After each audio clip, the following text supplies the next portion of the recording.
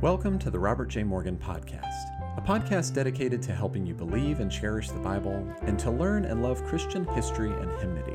I'm producer Joshua Rowe, introducing your host, Robert J. Morgan. Be sure to visit robertjmorgan.com, where you'll find Rob's blog posts, podcast feed, bookstore, free resources, and more. If you've not already, be sure to subscribe to this podcast on Apple, Spotify, or wherever you get your podcasts. And if you like what you hear, leave us a 5-star review. Now here's your host, Robert J. Morgan.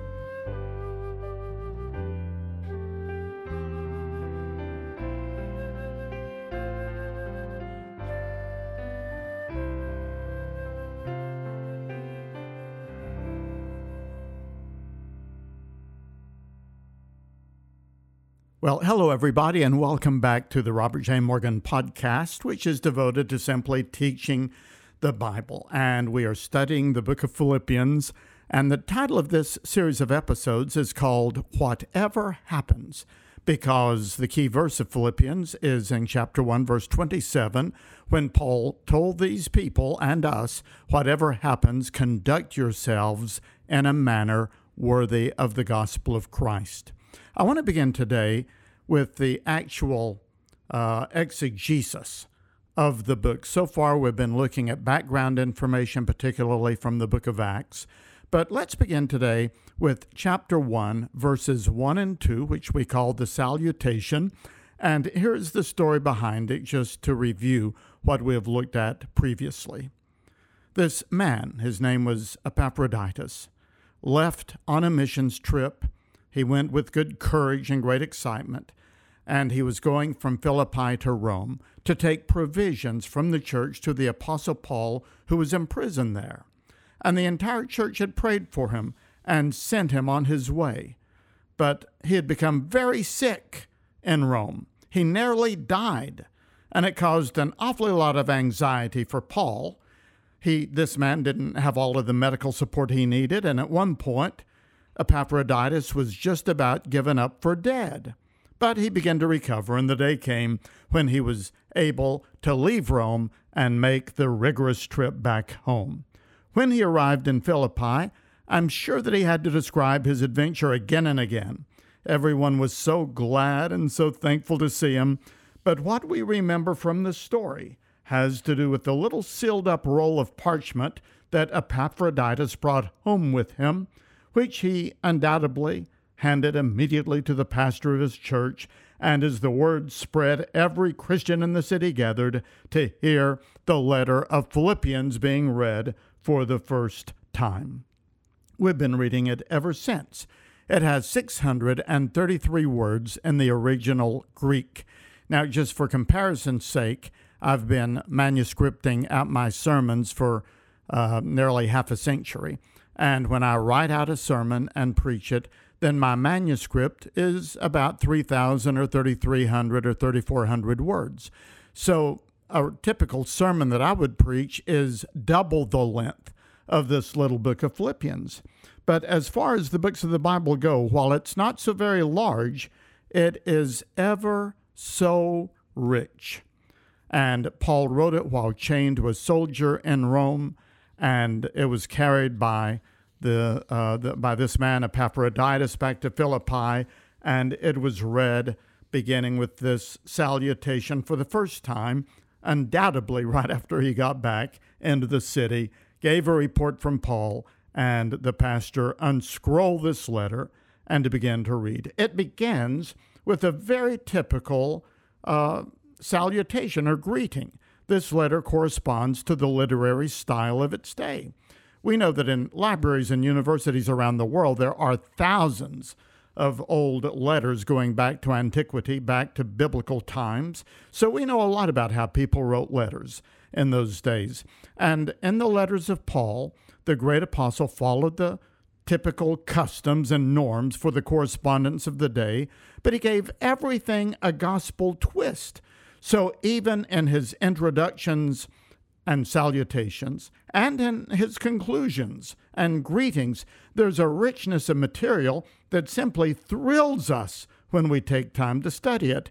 I think that I could preach an entire year just from the introductions and conclusions of Paul's 13 epistles.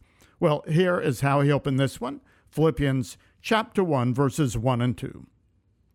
Paul and Timothy, servants of Christ Jesus, to all of God's holy people in Christ Jesus at Philippi, together with the overseers and deacons. Grace and peace to you from God our Father and the Lord Jesus Christ. Well, that's a very brief passage, but there's enough truth and theology in those two verses to fill an ocean. For the sake of simplicity, I want to point out to you, and you may want to circle these in your Bible, I have them circled in mine, that there are three primary grammatical prepositions that link these clauses together and allow us to follow the logic of what Paul has said. Now, a preposition is just a very little thing. It's a small word that comes before a noun or a pronoun that expresses relationships. Prepositions are some of our smallest, simplest words, but they are very important. For example, in a parade, it makes a great deal of difference if you are before the elephant or behind the elephant.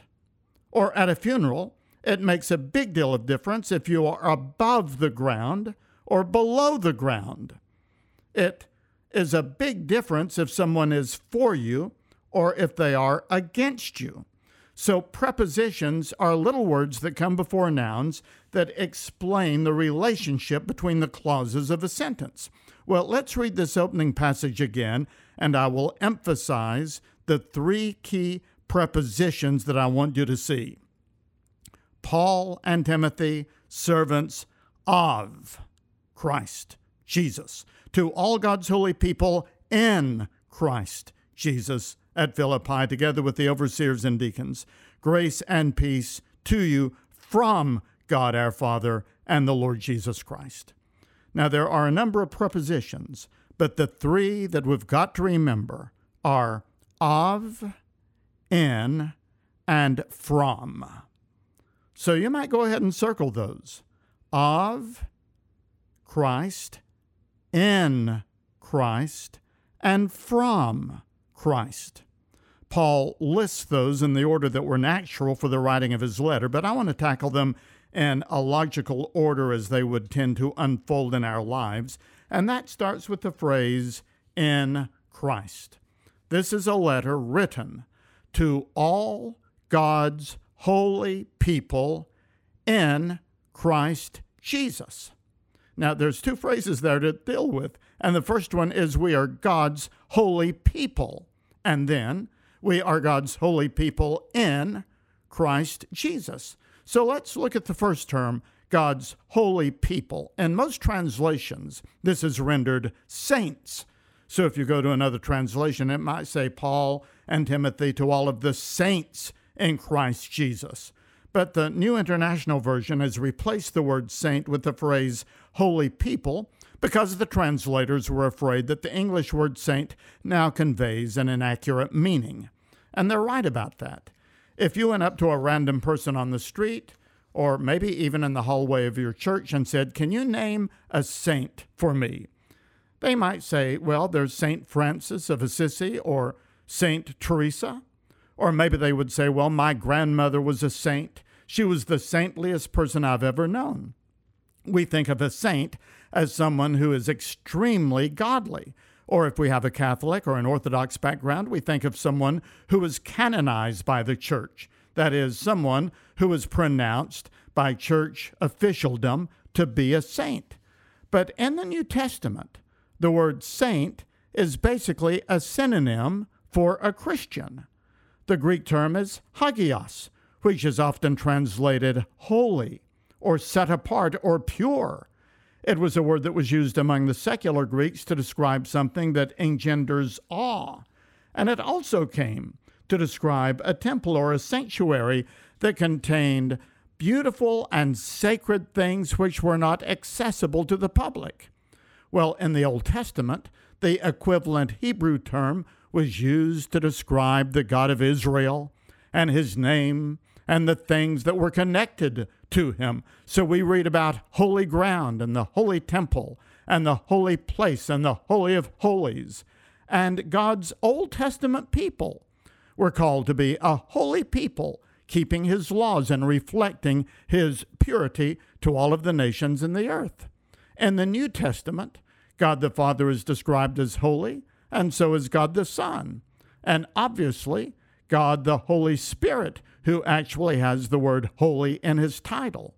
He is also the omnipotent Spirit and the loving Spirit and the omniscient Spirit, but he is typically called the Holy Spirit. And then to our surprise, we also discover that the church and all who have been redeemed by Christ are also called saints or God's holy people. Now, I believe that it's very important for us to begin to think of ourselves in those terms. Our self-image and our behavior is influenced by how we think of ourselves. If you think of yourself as worthless or unlovable or inadequate, you'll begin acting that way. But if you say, I am one of God's holy people, I am one of God's saints, and you really recognize that as your identity, that will affect the way that you think and act and talk. We are God's holy people and his saints, and we are his saints in a twofold way. First, as the followers of Christ, we have instantaneous holiness conferred on us. But then secondly, we have progressive holiness developed within us. Now, I want to show you how these two things are taught together to us in one very simple passage in the book of Hebrews. So if you're able to have your Bible open while you're listening to this, then turn to Hebrews chapter 10.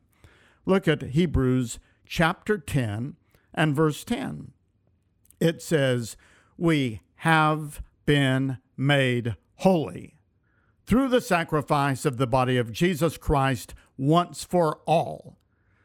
This is something that has already happened the moment that we receive Christ as Savior. We have been made holy. The moment that we receive him into our hearts, we are made righteous in God's sight. Our sins are transferred to Jesus Christ, and his righteousness is transferred to us. And when God looks at you and at me, despite the inward sin that we may be indulging in, he nevertheless sees the holiness of Jesus Christ. I'll give you an illustration of this. There was a man back in the 1800s named Edward Creasy, C-R-E-A-S-Y, Creasy. He was born into a British military family, and he was stationed in Sri Lanka. And then as a young man, he joined the army, and when World War II broke out, or rather World War I, he fought in France and in the Middle East. In May of 1921, Edward Creasy was captured and condemned to be shot by a Polish firing squad. But this is what he said to them. He said, the Union Jack, the flag of the British Empire, though invisible, is wrapped around me. If you fire at me, you will hit the British flag. You do not dare do it. And the firing squad hesitated and then lowered their weapons. Well, in the same way, the invisible righteousness of Jesus Christ is wrapped around us.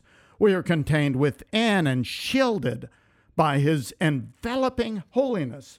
The devil may accuse us, our own conscience may accuse us, but we cannot be successfully attacked or condemned. There is no condemnation to those who are in Jesus Christ. We may not yet be all we should be, but we are wrapped in and vested with the holiness of Christ. Hebrews 10:10 says we have been made holy through the sacrifice of the body of Christ once for all.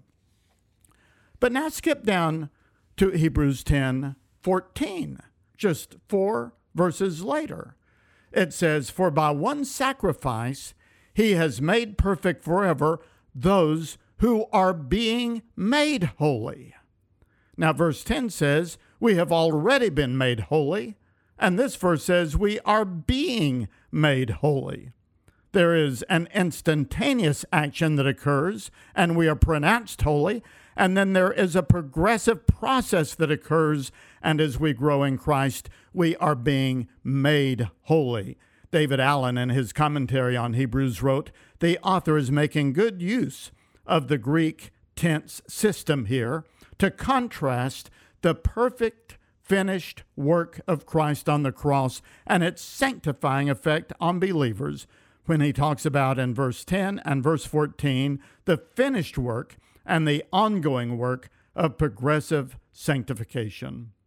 But both progressively and instantaneously, we are God's holy people, already, but not yet, as the theologians would say.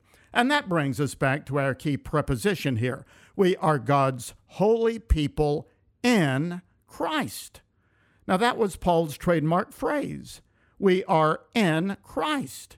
You can see it all the way through the book of Philippians. You can especially see it if you read the book of Ephesians. It is the major theme of Ephesians chapters 1, 2, and 3. The word in is a preposition that means to be positioned or placed within a certain environment. For example, think of the air, the atmosphere. We are surrounded by air, and the air is also within us. We breathe it in. But if you end up in a vacuum chamber, or maybe in a bank vault that's locked, and maybe a submarine that is sunk, or somewhere where the air gives out, you are no longer in the air is no longer in you, and you die.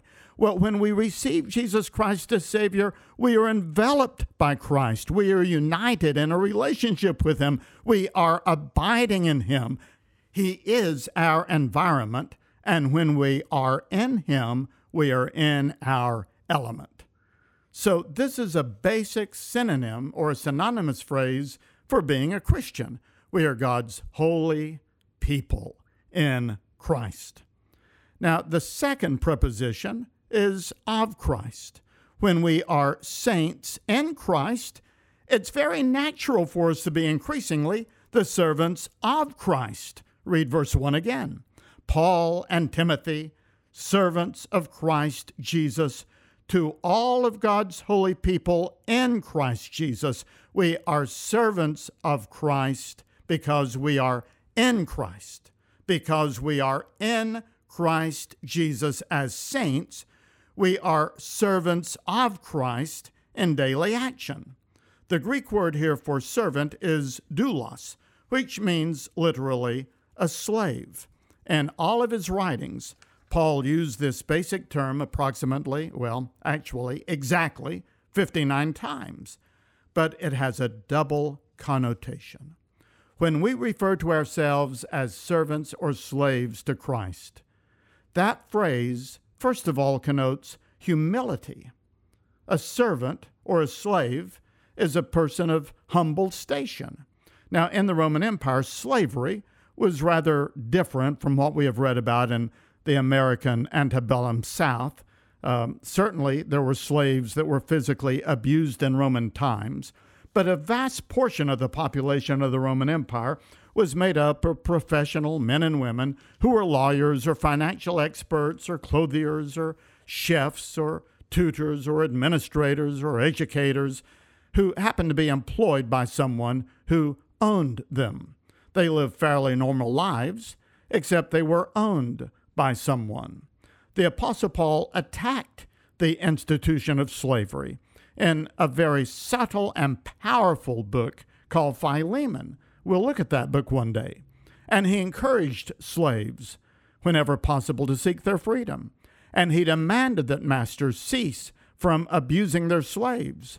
His letters, along with the rest of Scripture, has provided the moral foundation for the abolition of slavery in the British Empire and in America, and it is Christians today who are fighting human trafficking and slavery.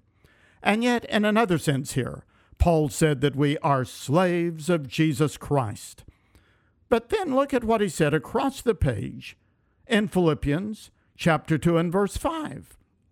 Just across the page from Philippians 1 and 2, you have Philippians 2:5. And he says, in your relationships with one another, have the same mindset as Christ Jesus, who being in very nature God, did not consider equality with God something to be used to his own advantage, but rather he made himself nothing by taking the very nature of a doulos, a servant, a slave. Now, Jesus, during his lifetime, was never owned by anybody. He was not a slave, as slaves were known in the Roman Empire. And yet he took on the nature of a doulos, a servant and a slave. And this refers to the humility with which he served under the direction of God the Father. And it refers to the humility with which we should serve the Lord. One of the greatest devotional preachers and writers of the last 200 years was Andrew Murray, who wrote more than 200 books during his 60 years of ministry in Southern Africa, South Africa. Many of his books were based on his sermons, but for 2 years, he literally lost his voice. Andrew Murray, he suffered from, well, we don't know what it was today because medical technology wasn't as developed, but it was a mysterious throat condition that rendered him virtually speechless. And he was only in his early 50s at the time, and so he obviously had to take a sabbatical from the pulpit. And during this time, he studied the subject of humility. And what he learned during that time, he later wrote and published and preached about them. And his book on humility is widely considered the best book ever written in English on that subject. And I want to give you one major quote from it.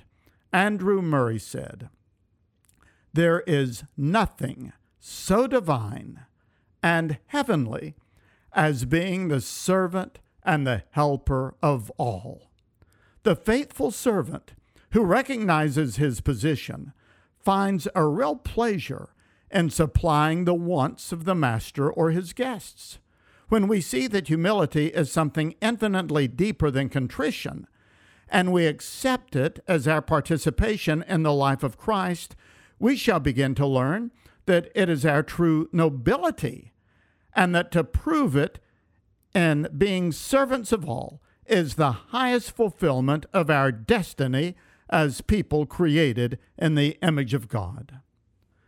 Now, that quotation really bears out the paradox of being a slave or a servant.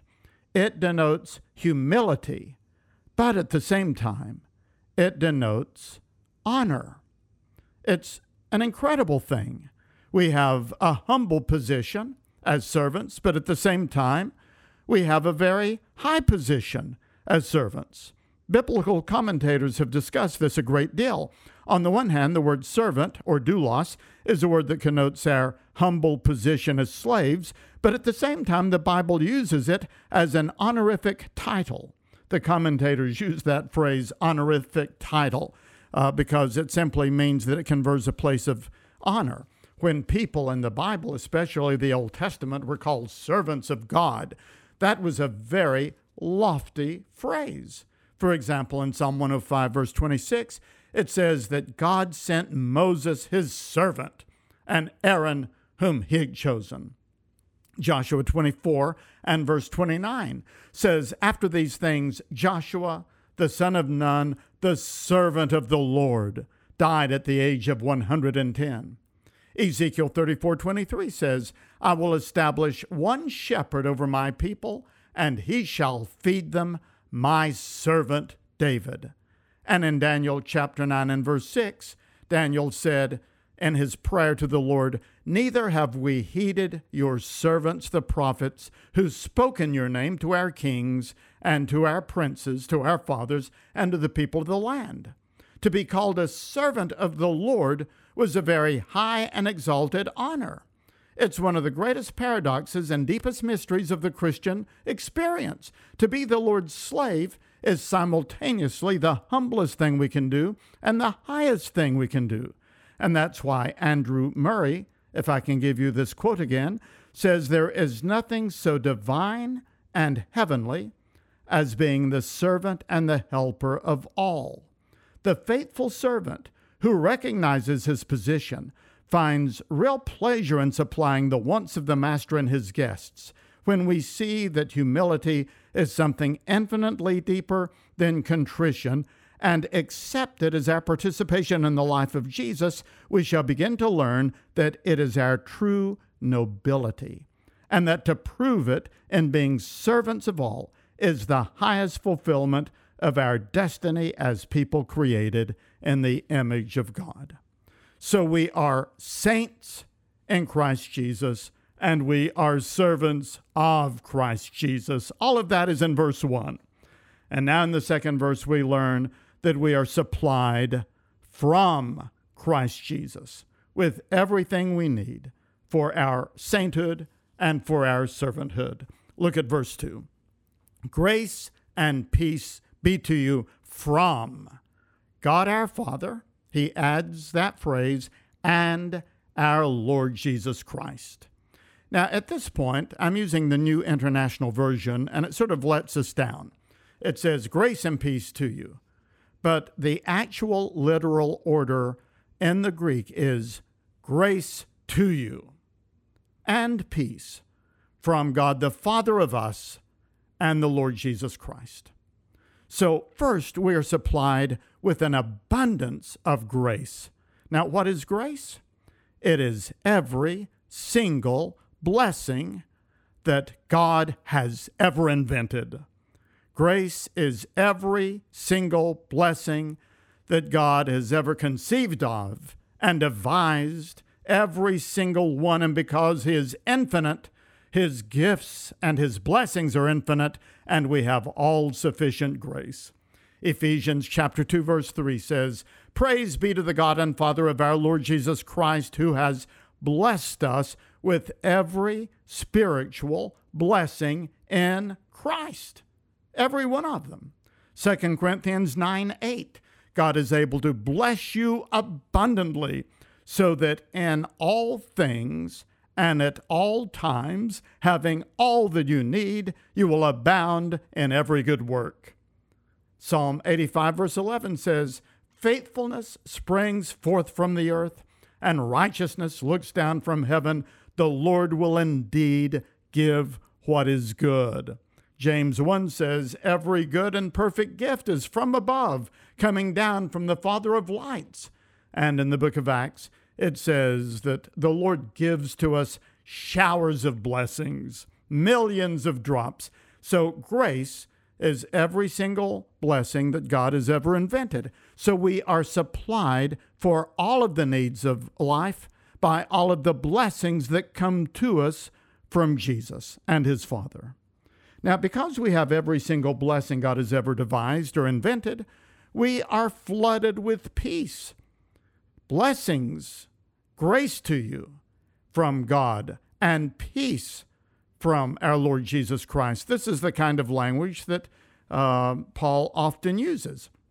We have peace with God, and we have the peace of God because we have peace with God. And we'll go into this later in Philippians chapter 4 because the Apostle Paul devotes an incredible paragraph about it. But because you are supplied with every blessing you need, you have a peace, and the devil cannot rob us of our blessings, and therefore he cannot permanently disrupt our peace. We have inner peace. We have the peace of God within us, although the devil certainly tries. In the book Pilgrim's Progress, I've just recently finished rereading that incredible book, and there are modern versions of it if you can't deal with the words from the 1600s. But in this book, we have an incredible scene that describes this. The pilgrim, whose name is Christian, has started out on his journey through life towards the celestial city, and he stops by the interpreter's house, which was a place where he learned many important things to help him on his journey. It really is a picture of what the church should be, the interpreter's house, equipping us for the daily Christian walk. Well, the interpreter, this Holy Spirit figure, took Christian from room to room, showing him different things and telling him different lessons. In one room, there was a fireplace blazing with a roaring fire, and the devil was there throwing one bucket of cold water after another onto the fire, trying to quench the flames. And Christian looked at the scene for a while, and with amazement he said to the interpreter, "How does the fire keep burning?" The interpreter beckoned him through the door to the back side of the fireplace, where there was a man behind the wall pouring a constant stream of very flammable oil onto the flame and making it unquenchable. Well, that is a wonderful picture. We have a constant supply of grace and peace that floods into our hearts by the oil of the Holy Spirit sent from God the Father and from the Lord Jesus Christ. And that's why we can evermore be saying, He restores my soul. I know this from experience. None of us have very easy lives, and my own life hasn't always been as easy as I thought it would be. In fact, there have been times, I'm sure this is true for you too, when I was so crushed, I didn't think that I could ever be reassembled. I was like Humpty Dumpty that fell off the wall.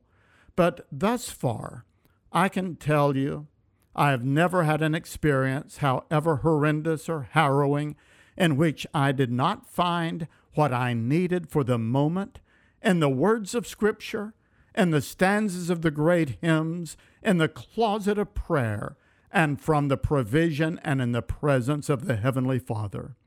Even recently, when I was very low, as I sat at my desk with an open Bible and a broken heart, I could almost physically feel the moment the Lord poured oil onto the fire, and He strengthened my soul. Annie J. Flint wrote about this. She was a disabled hymnist, and she knew all about this from firsthand experience, and she wrote these wonderful words. He giveth more grace when the burdens grow deeper. He sendeth more strength when the labors increase. To added affliction, He addeth His mercy. To multiplied trials, His multiplied peace. When we have exhausted our store of endurance, when our strength has failed ere the day is half done, when we reach the end of our hoarded resources, our Father's full giving is only begun. His love has no limit. His grace has no measure. His power no boundary known unto man. For out of His infinite riches in Jesus, He giveth and giveth and giveth again. Well, remember these prepositions. We are saints in Christ Jesus. So we are servants of Christ Jesus, and we are supplied from Christ Jesus with all of the grace and peace that we can ever imagine. And just when we think we're about to exhaust it, He gives and gives and gives again. Well, thank you for digging into the riches of God's Word with me, especially this first paragraph, the little salutation of the book of Philippians. Next week, I want to do something very unusual, a little bit different for a podcast, but we will be in Philippians, so I hope that you will stay tuned and that you will share this podcast with other people. Remember to check out all of my resources at our website, robertjmorgan.com, and my books, including my newest book, The 50 Final Events in World History, wherever books was sold. This episode was produced by Joshua Rowe and the marketing company of Clearly Media. Audio editing by Jared Brummett. Print editing and blog posting by Sherry Anderson, Luke Tyler, and Carson Outlaw. Music is by Jordan Davis and Elijah Rowe. And look for the transcript of this podcast soon on the blog page of my website, robertjmorgan.com. Thank you for listening, and may God be with you until we meet again.